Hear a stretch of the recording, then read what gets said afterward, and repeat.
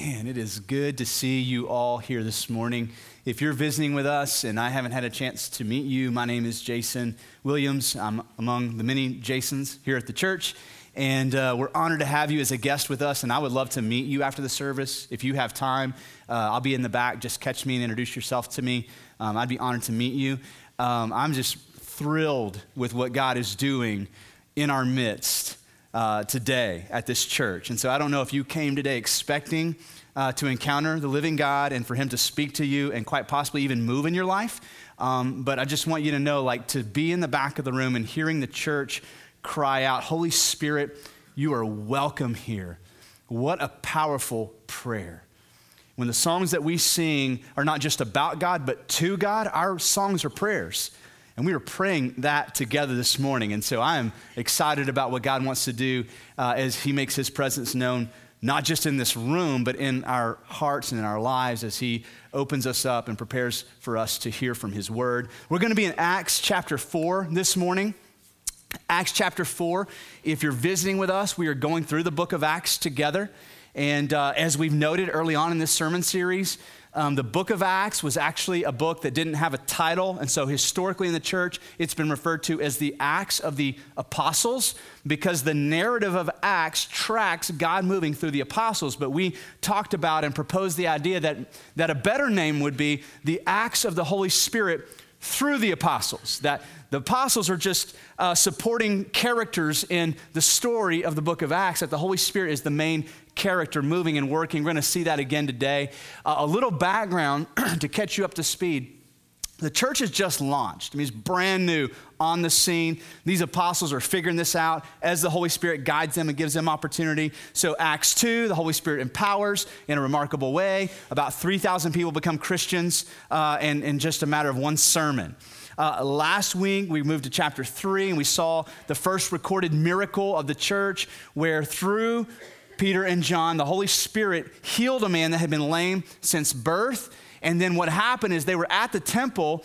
A crowd began to gather around Peter and John. And so Peter proclaims Jesus as the hope for the forgiveness of sins, that through true repentance, we can receive forgiveness, that our sins can be blotted out, and that we can find refreshing for our souls. And that's the end of chapter 3, Peter calling the crowd to repentance. So now in chapter 4, what we're going to get is the first recorded account of persecution against the church with Peter and John. So it's the same scene. We haven't left the temple yet. Peter and John are there. They just addressed the crowd, and this is going to lead us into verse 1 of chapter 4. And as they were speaking to the people, so we haven't even taken a break yet, the priest and the captain of the temple and the Sadducees came upon them. So that description is not just that they came up to them, but this sense of that these religious leaders have now approached Peter and John, quite possibly in sort of an aggressive manner. Peter and John are approached by these religious leaders.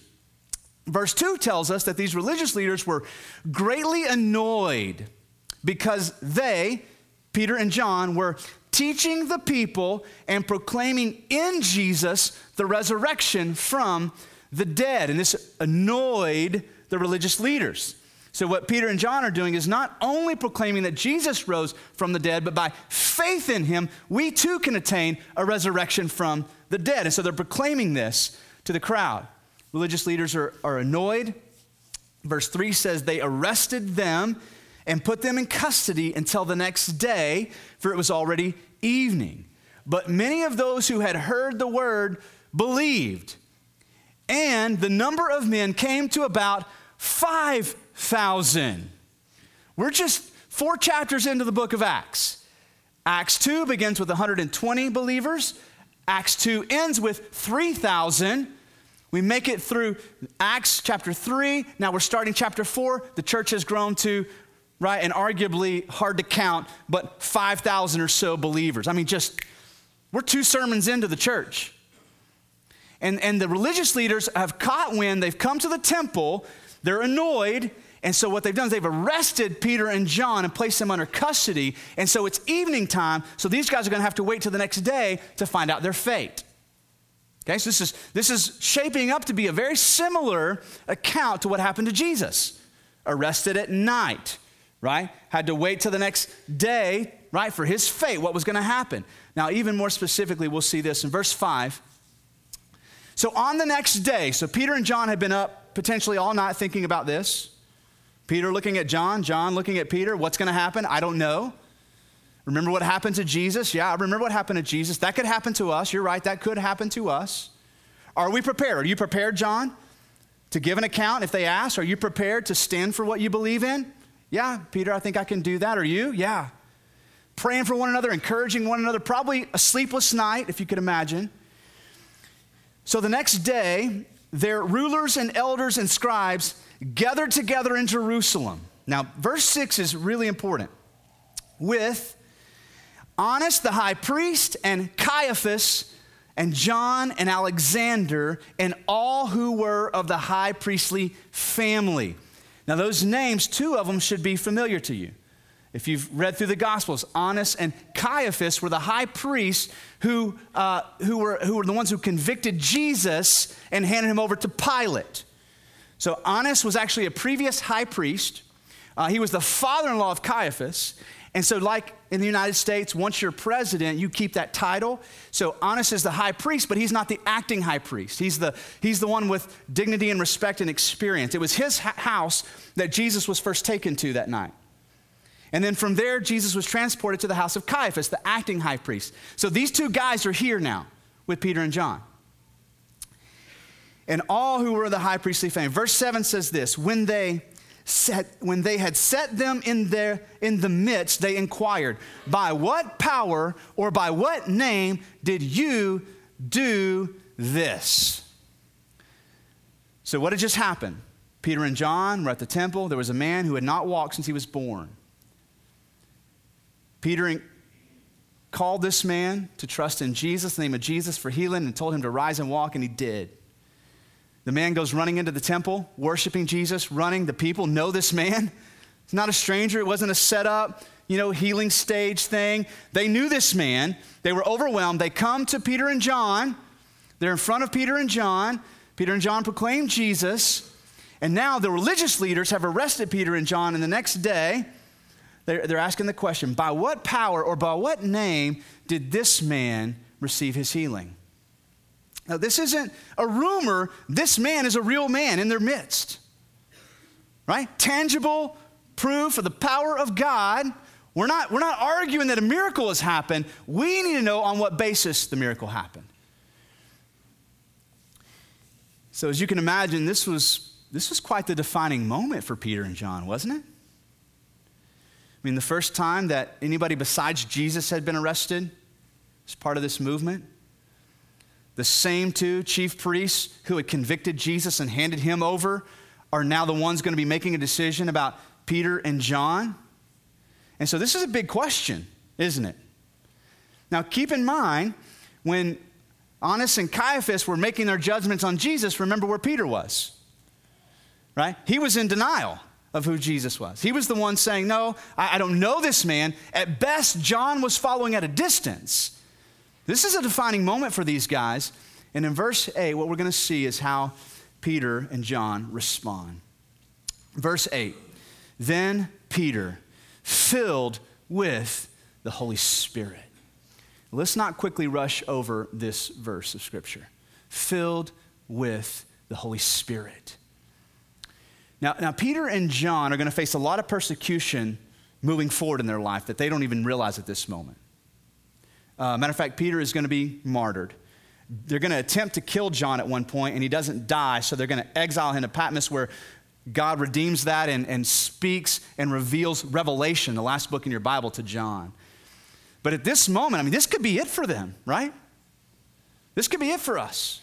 This might be our last stand here on earth before the resurrection for Jesus and how we answer this question. But Peter stood up, filled with the Holy Spirit.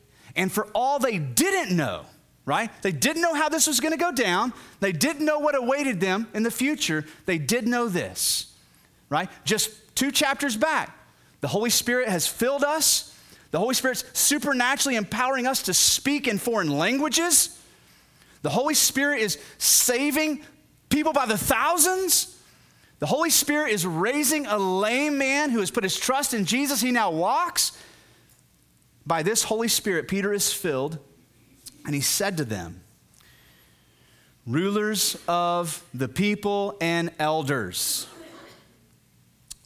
if we are being examined today concerning a good deed done to a crippled man, by what means this man has been healed, let it be known to all of you and to all the people of Israel that by the name of Jesus Christ of Nazareth, whom you crucified, whom God raised from the dead, by him this man is standing before you well. That's pretty courageous, right? I mean, right? He didn't just answer the question. He was healed by trusting in the name of Jesus. He wants these guys to know, this is the same Jesus that you put to death, Caiaphas. This is the same Jesus you handed over to Pilate and had flogged and beaten and humiliated and spat upon and stripped naked and then killed. That Jesus, whom you killed, it's by power in his name that this man walks. And then look at what Peter does. As he has so far in all of his public discourses and sermons, he takes the Old Testament and he points to Jesus. We've already seen him do this twice in the book of Acts. And here he's going to be referring to Psalm 118, verse 22. He says, this Jesus is the stone that was rejected by you, the builders, which has become the cornerstone. Now let me paint a picture for you to kind of help understand what Peter's pulling together for these guys. So in our culture today, unless you are involved in construction, home building, around masonry work, it's kind of hard to understand the picture that's being painted here by Scripture in reference to Jesus. So if you've ever had a home built or been around a home being built and there's masonry work being done, the masonry work goes up, and what happens on the ground is all the rejected pieces of stone and rubble begin to collect, and it's a mess. When it comes to cleaning up the job site, in my opinion, it's one of the worst things to have to clean up. It's heavy, you get mixed up with mud, you trample it in, right? And so these are all the fragments and pieces that have been rejected, deemed not qualified or worthy to be a part of the structure. Okay, so we understand what's being painted here. Now, it's different in this culture. See, they don't have dump trucks and front-end loaders and ways to transport. So rather than, in our day and time, you take a load of stone to the project, you dump it out, and then the masons show up and they begin to fumble through the rocks and select the ones that will work, right? The ones that are the right shape, the right size, the ones that can be just chiseled away in just the right way to be a part of the structure. Everything else is left there. But it was different in this time. The masons would actually come out to the quarry and do their work out there. And they would go through the rocks, and they would chisel them and weigh them and measure them, and they would decide what was worthy versus what was not. And so all the particles and discarded pieces would stay in a pit there at the quarry, which made the load lighter because you're not hauling unnecessary rock, right? But it also, you didn't have to clean up afterwards. You just brought the good stone to the project. And so this concept of being a stone that the builders rejected was a very common idiom in this culture, and it was also a psalm. So way back in the Old Testament, the Psalm 118, verse 22, the stone that the builders rejected has become the cornerstone. The stone that was deemed unworthy by the builder, to have too much flaw, or not to be not the right shape or size or color, right? The stone that was thrown away, discarded into the rubble in the pile, ironically has now become the most important stone in the whole wall, the cornerstone. And so drawing from that imagery, what Peter is saying to these religious leaders, you guys are the builders.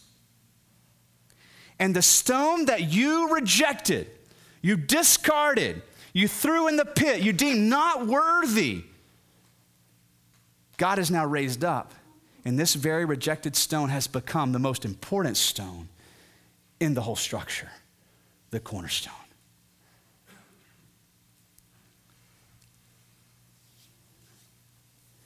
Verse 12, and there is salvation in no one else, for there is no other name under heaven given among men by which we must be saved. Now, I want to point out something here.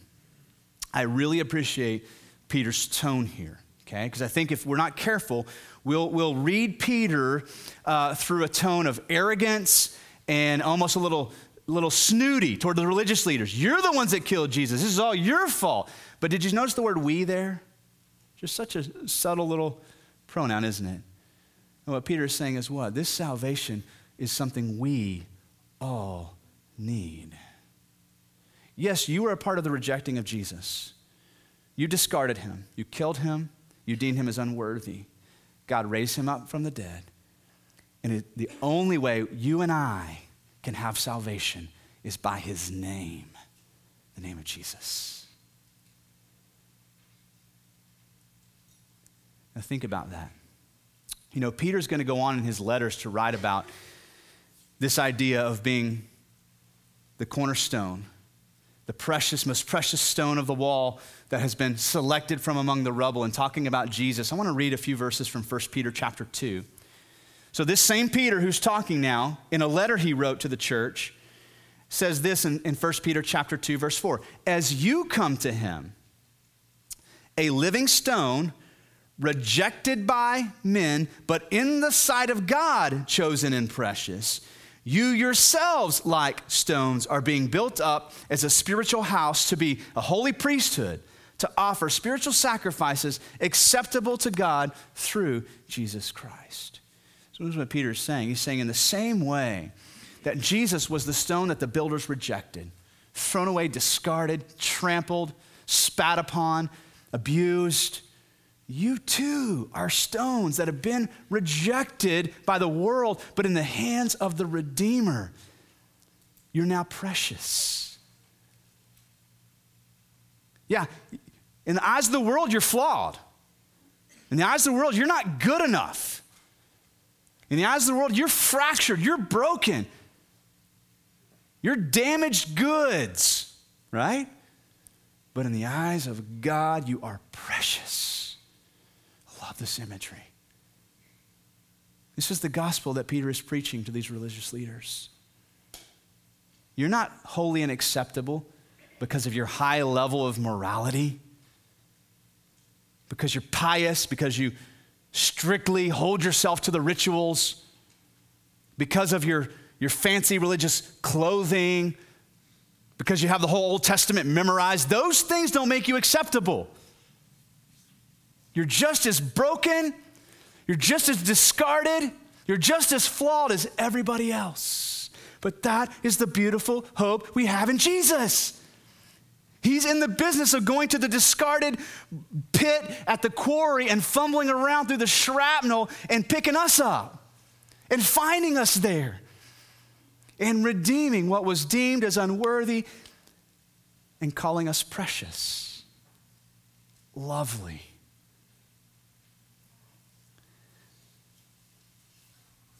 And so Peter says, there is salvation in no one else. Not for me, not for you.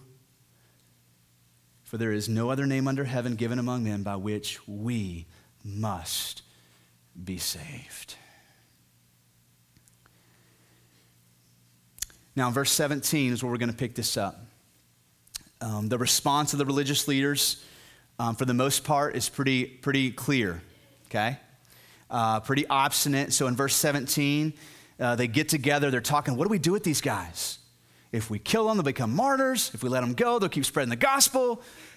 Verse 17, but in order that it may spread no further among the people, let us warn them, Peter and John, to speak no more to anyone in this name. What are they doing? They're trying to stamp out the gospel.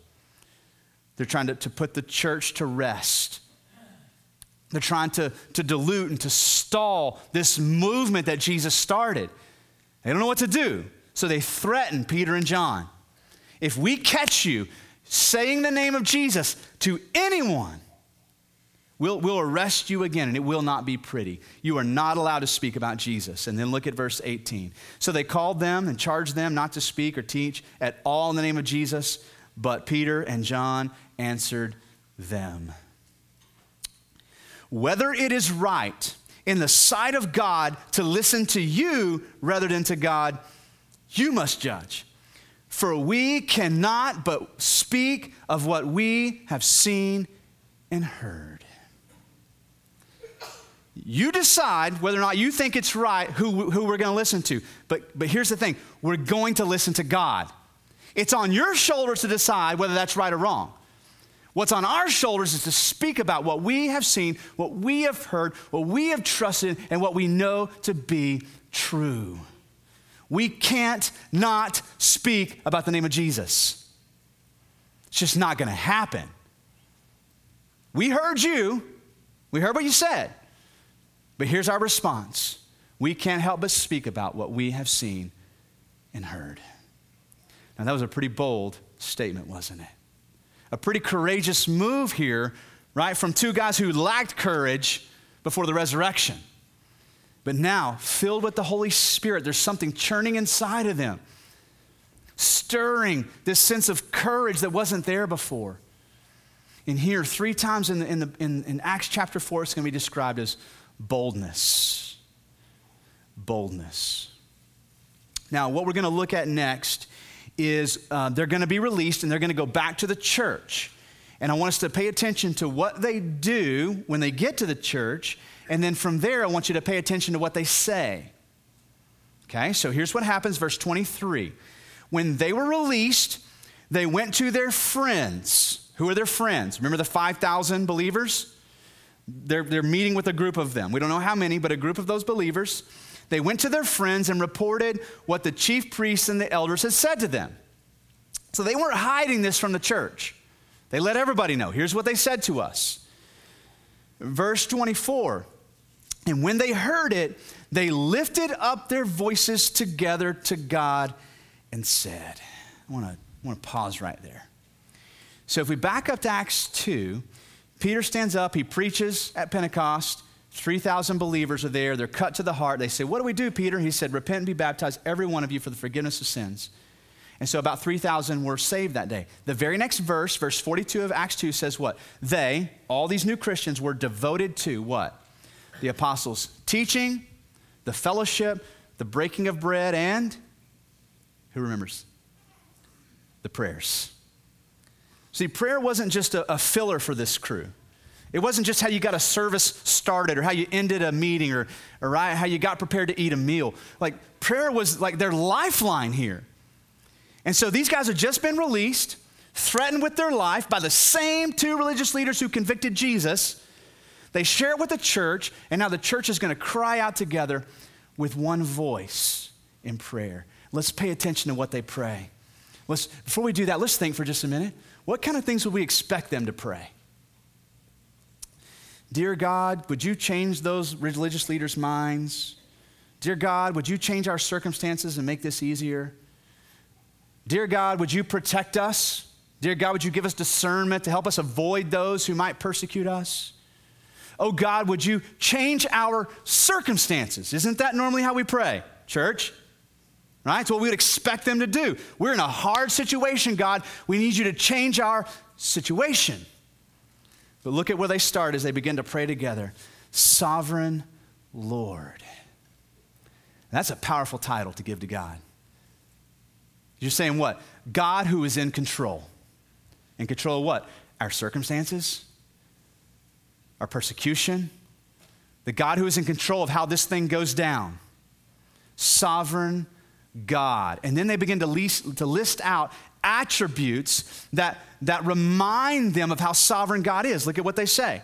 Sovereign Lord, who made the heaven and the earth and the sea and everything in them. Sovereign God over creation, the one who spoke and it was. Verse 25, who, through the mouth of our father David, your servant, and by the Holy Spirit, why did the Gentiles rage and the people plot in vain? The kings of the earth set themselves and the rulers were gathered together against the Lord and against his anointed. They're referring back to a time where David was being persecuted and how through David's prayer and his lamenting, it was a reflection of where these guys are today. That sovereign God, the one who created, the one who spoke through David.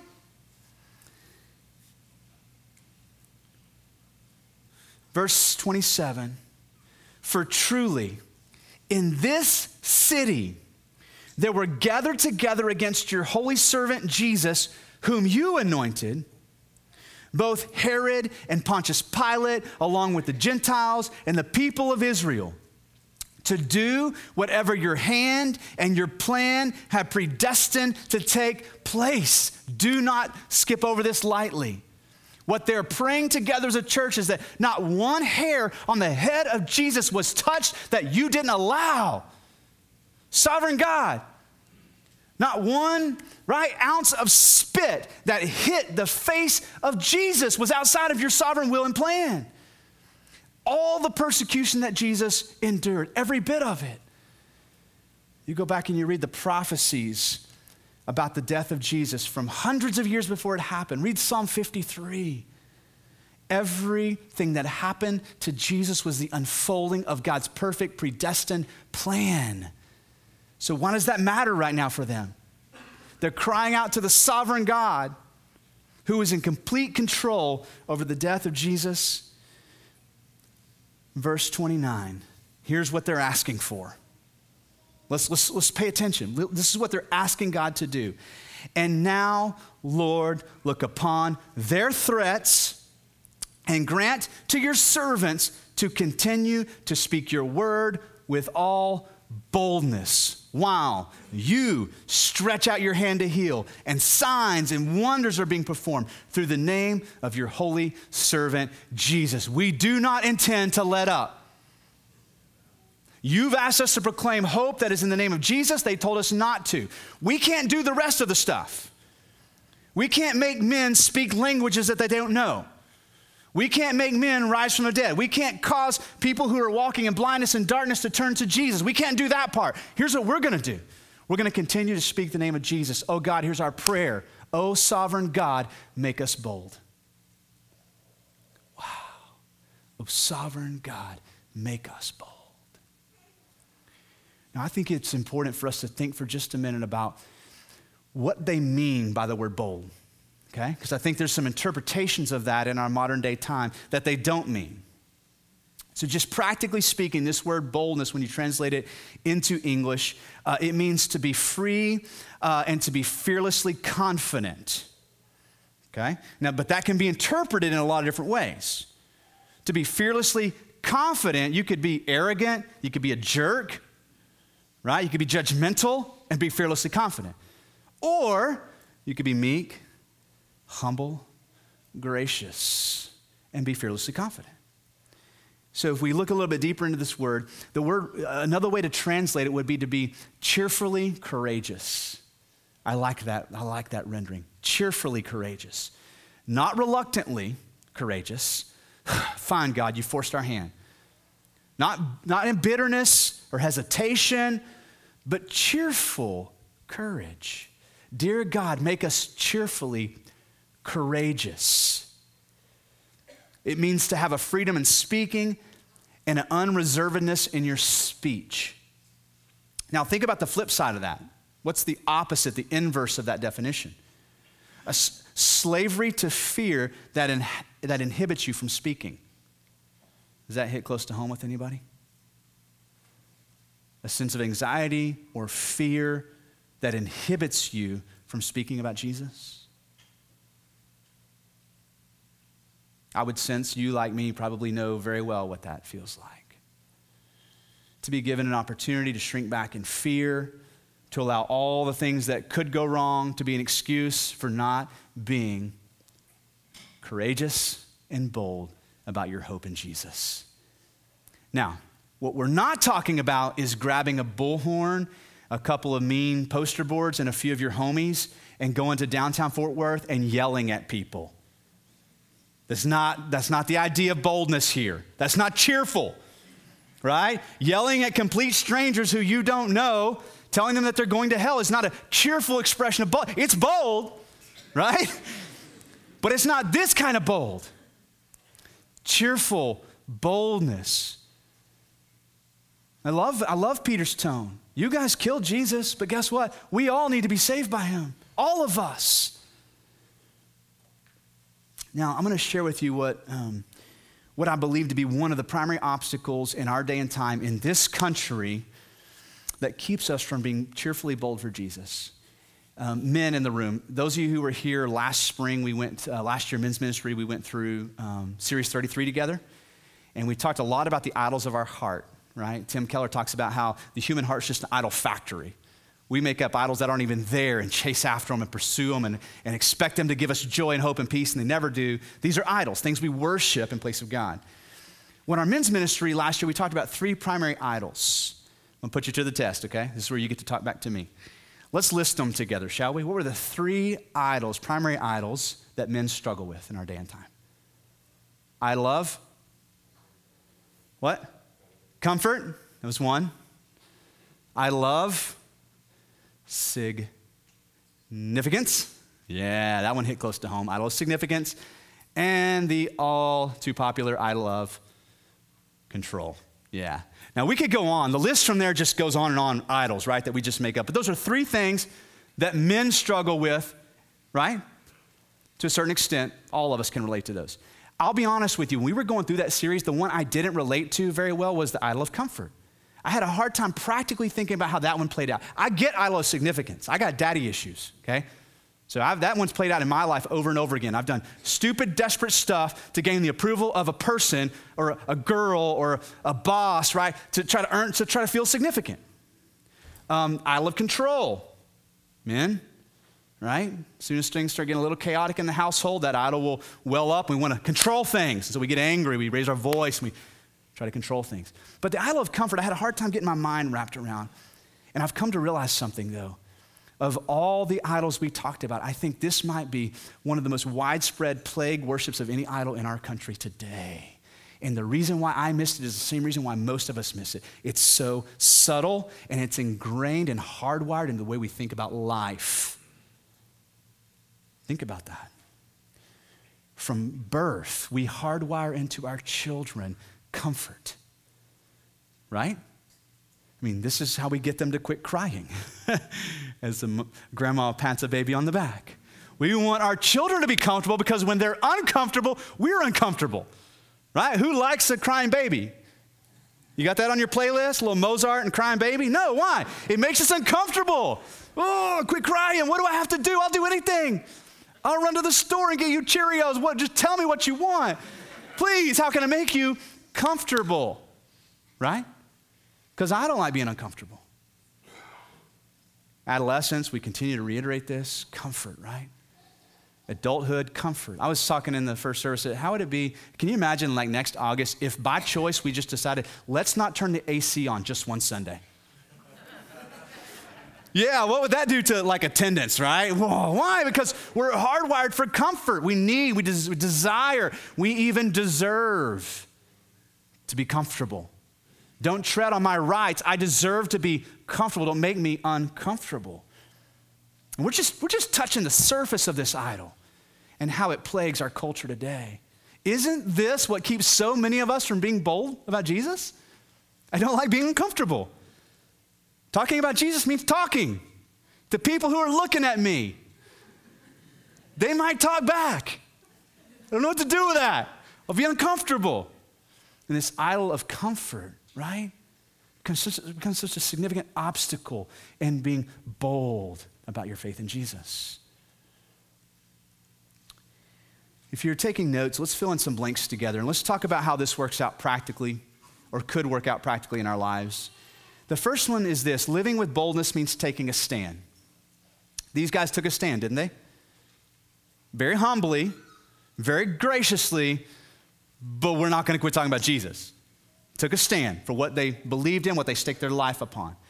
Okay? Taking a stand can look in a lot of different ways for us. We're in political season right now. I'm not sure if you're aware of that. Holy cow.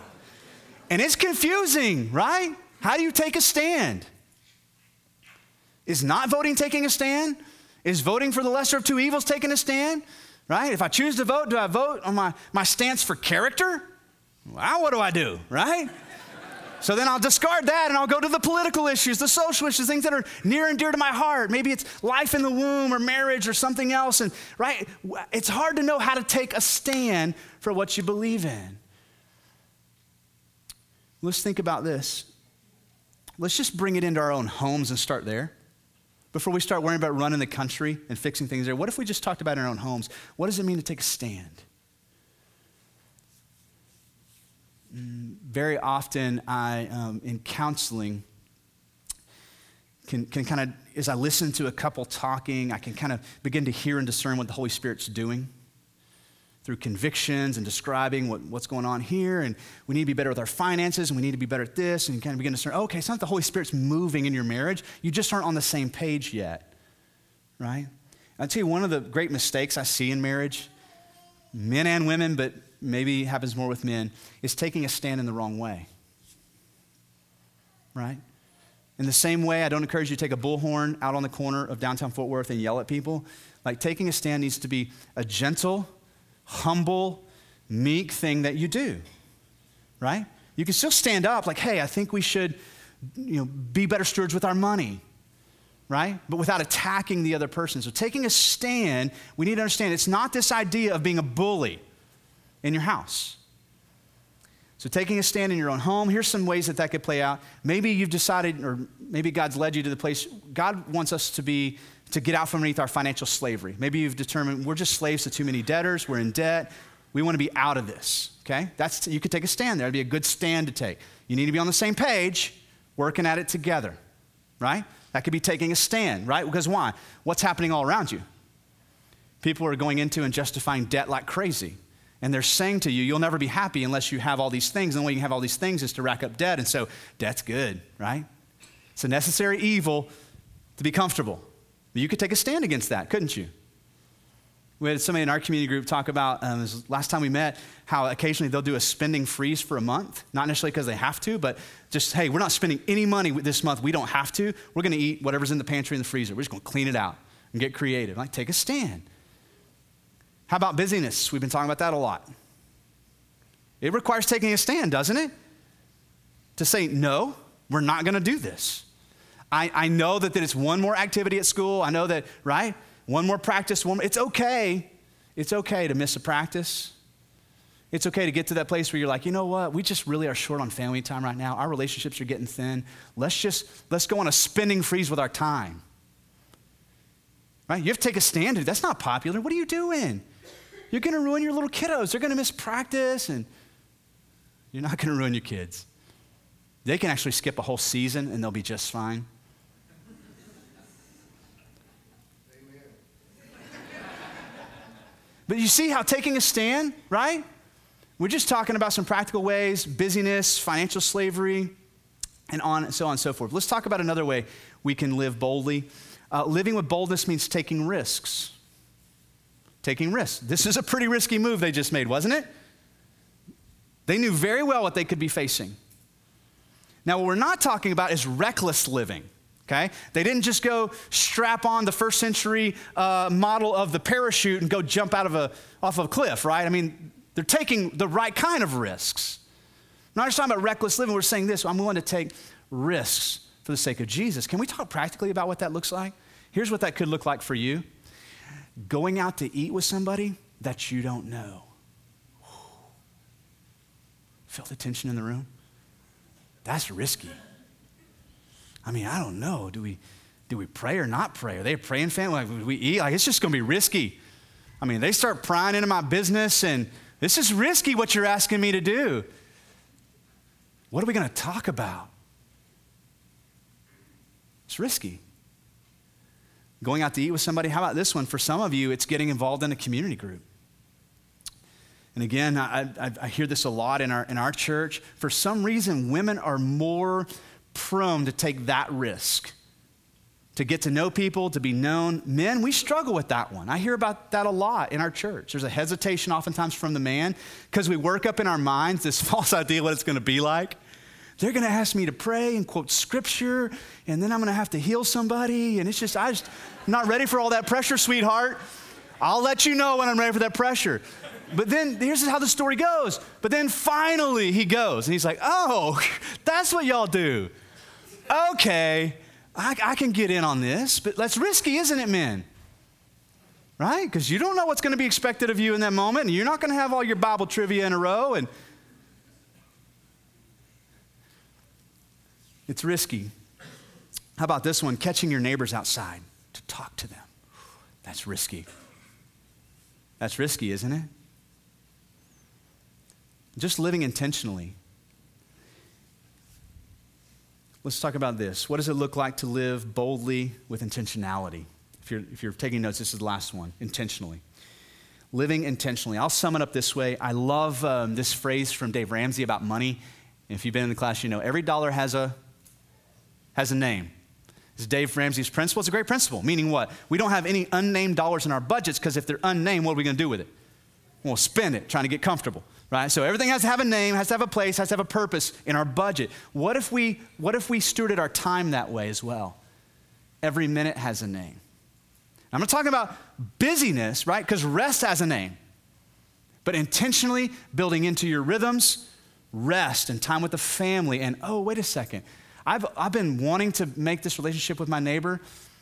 I'm going to put time in my calendar to do that. I was going to mow on Friday, but he always mows on Saturdays. You know what? I'm just going to intentionally put it off to Saturday morning, hoping that I get to run into him. And I don't know, we'll talk about mower blades or something. But I'm going to take the risk. I'm going to cross the lawn, right? The risky move across the St. Augustine. Introduce myself. Say, hi, my name is Jason, and we've been living here for 3 years. I feel so embarrassed. I haven't come over to introduce myself. My name's Jason. Nice to meet you. What do you do? Where do you work? Awesome. You just begin to build that relationship. Look for an opportunity, right? Intentionally.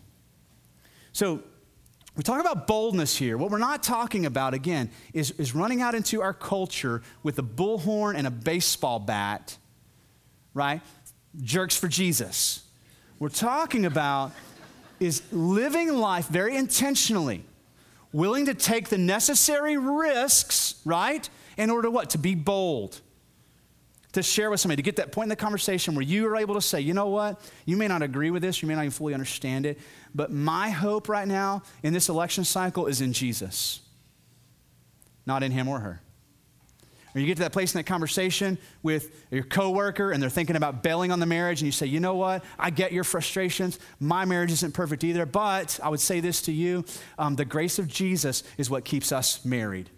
Short of that, I would have bailed, right? It's getting to that point in the conversation, right, where you're able to boldly articulate where your faith is.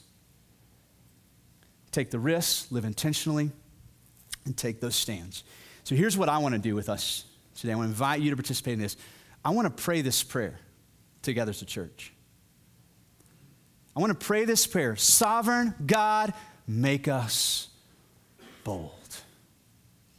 I'm not going to ask God to change any of our circumstances. If you want to pray that, feel free. I think God as a loving Father loves to hear what's on your heart. My prayer is going to be, dear God, make us bold. As our worship team comes back up, if you guys are ready, why don't y'all come on up and prepare to lead us. As they come up, I want to invite you maybe just into a time of reflection. Can we do that first? Here's what I would love for us to do, and I'm going to do this with you. I want us to just maybe close our eyes and just begin to think about all the fears, all the obstacles, all the excuses that come up that keep you from being bold for Jesus. So right now, maybe you just want to think about your fears. Maybe for you, it's busyness, lack of energy. Whatever your excuses are, let's think about those right now.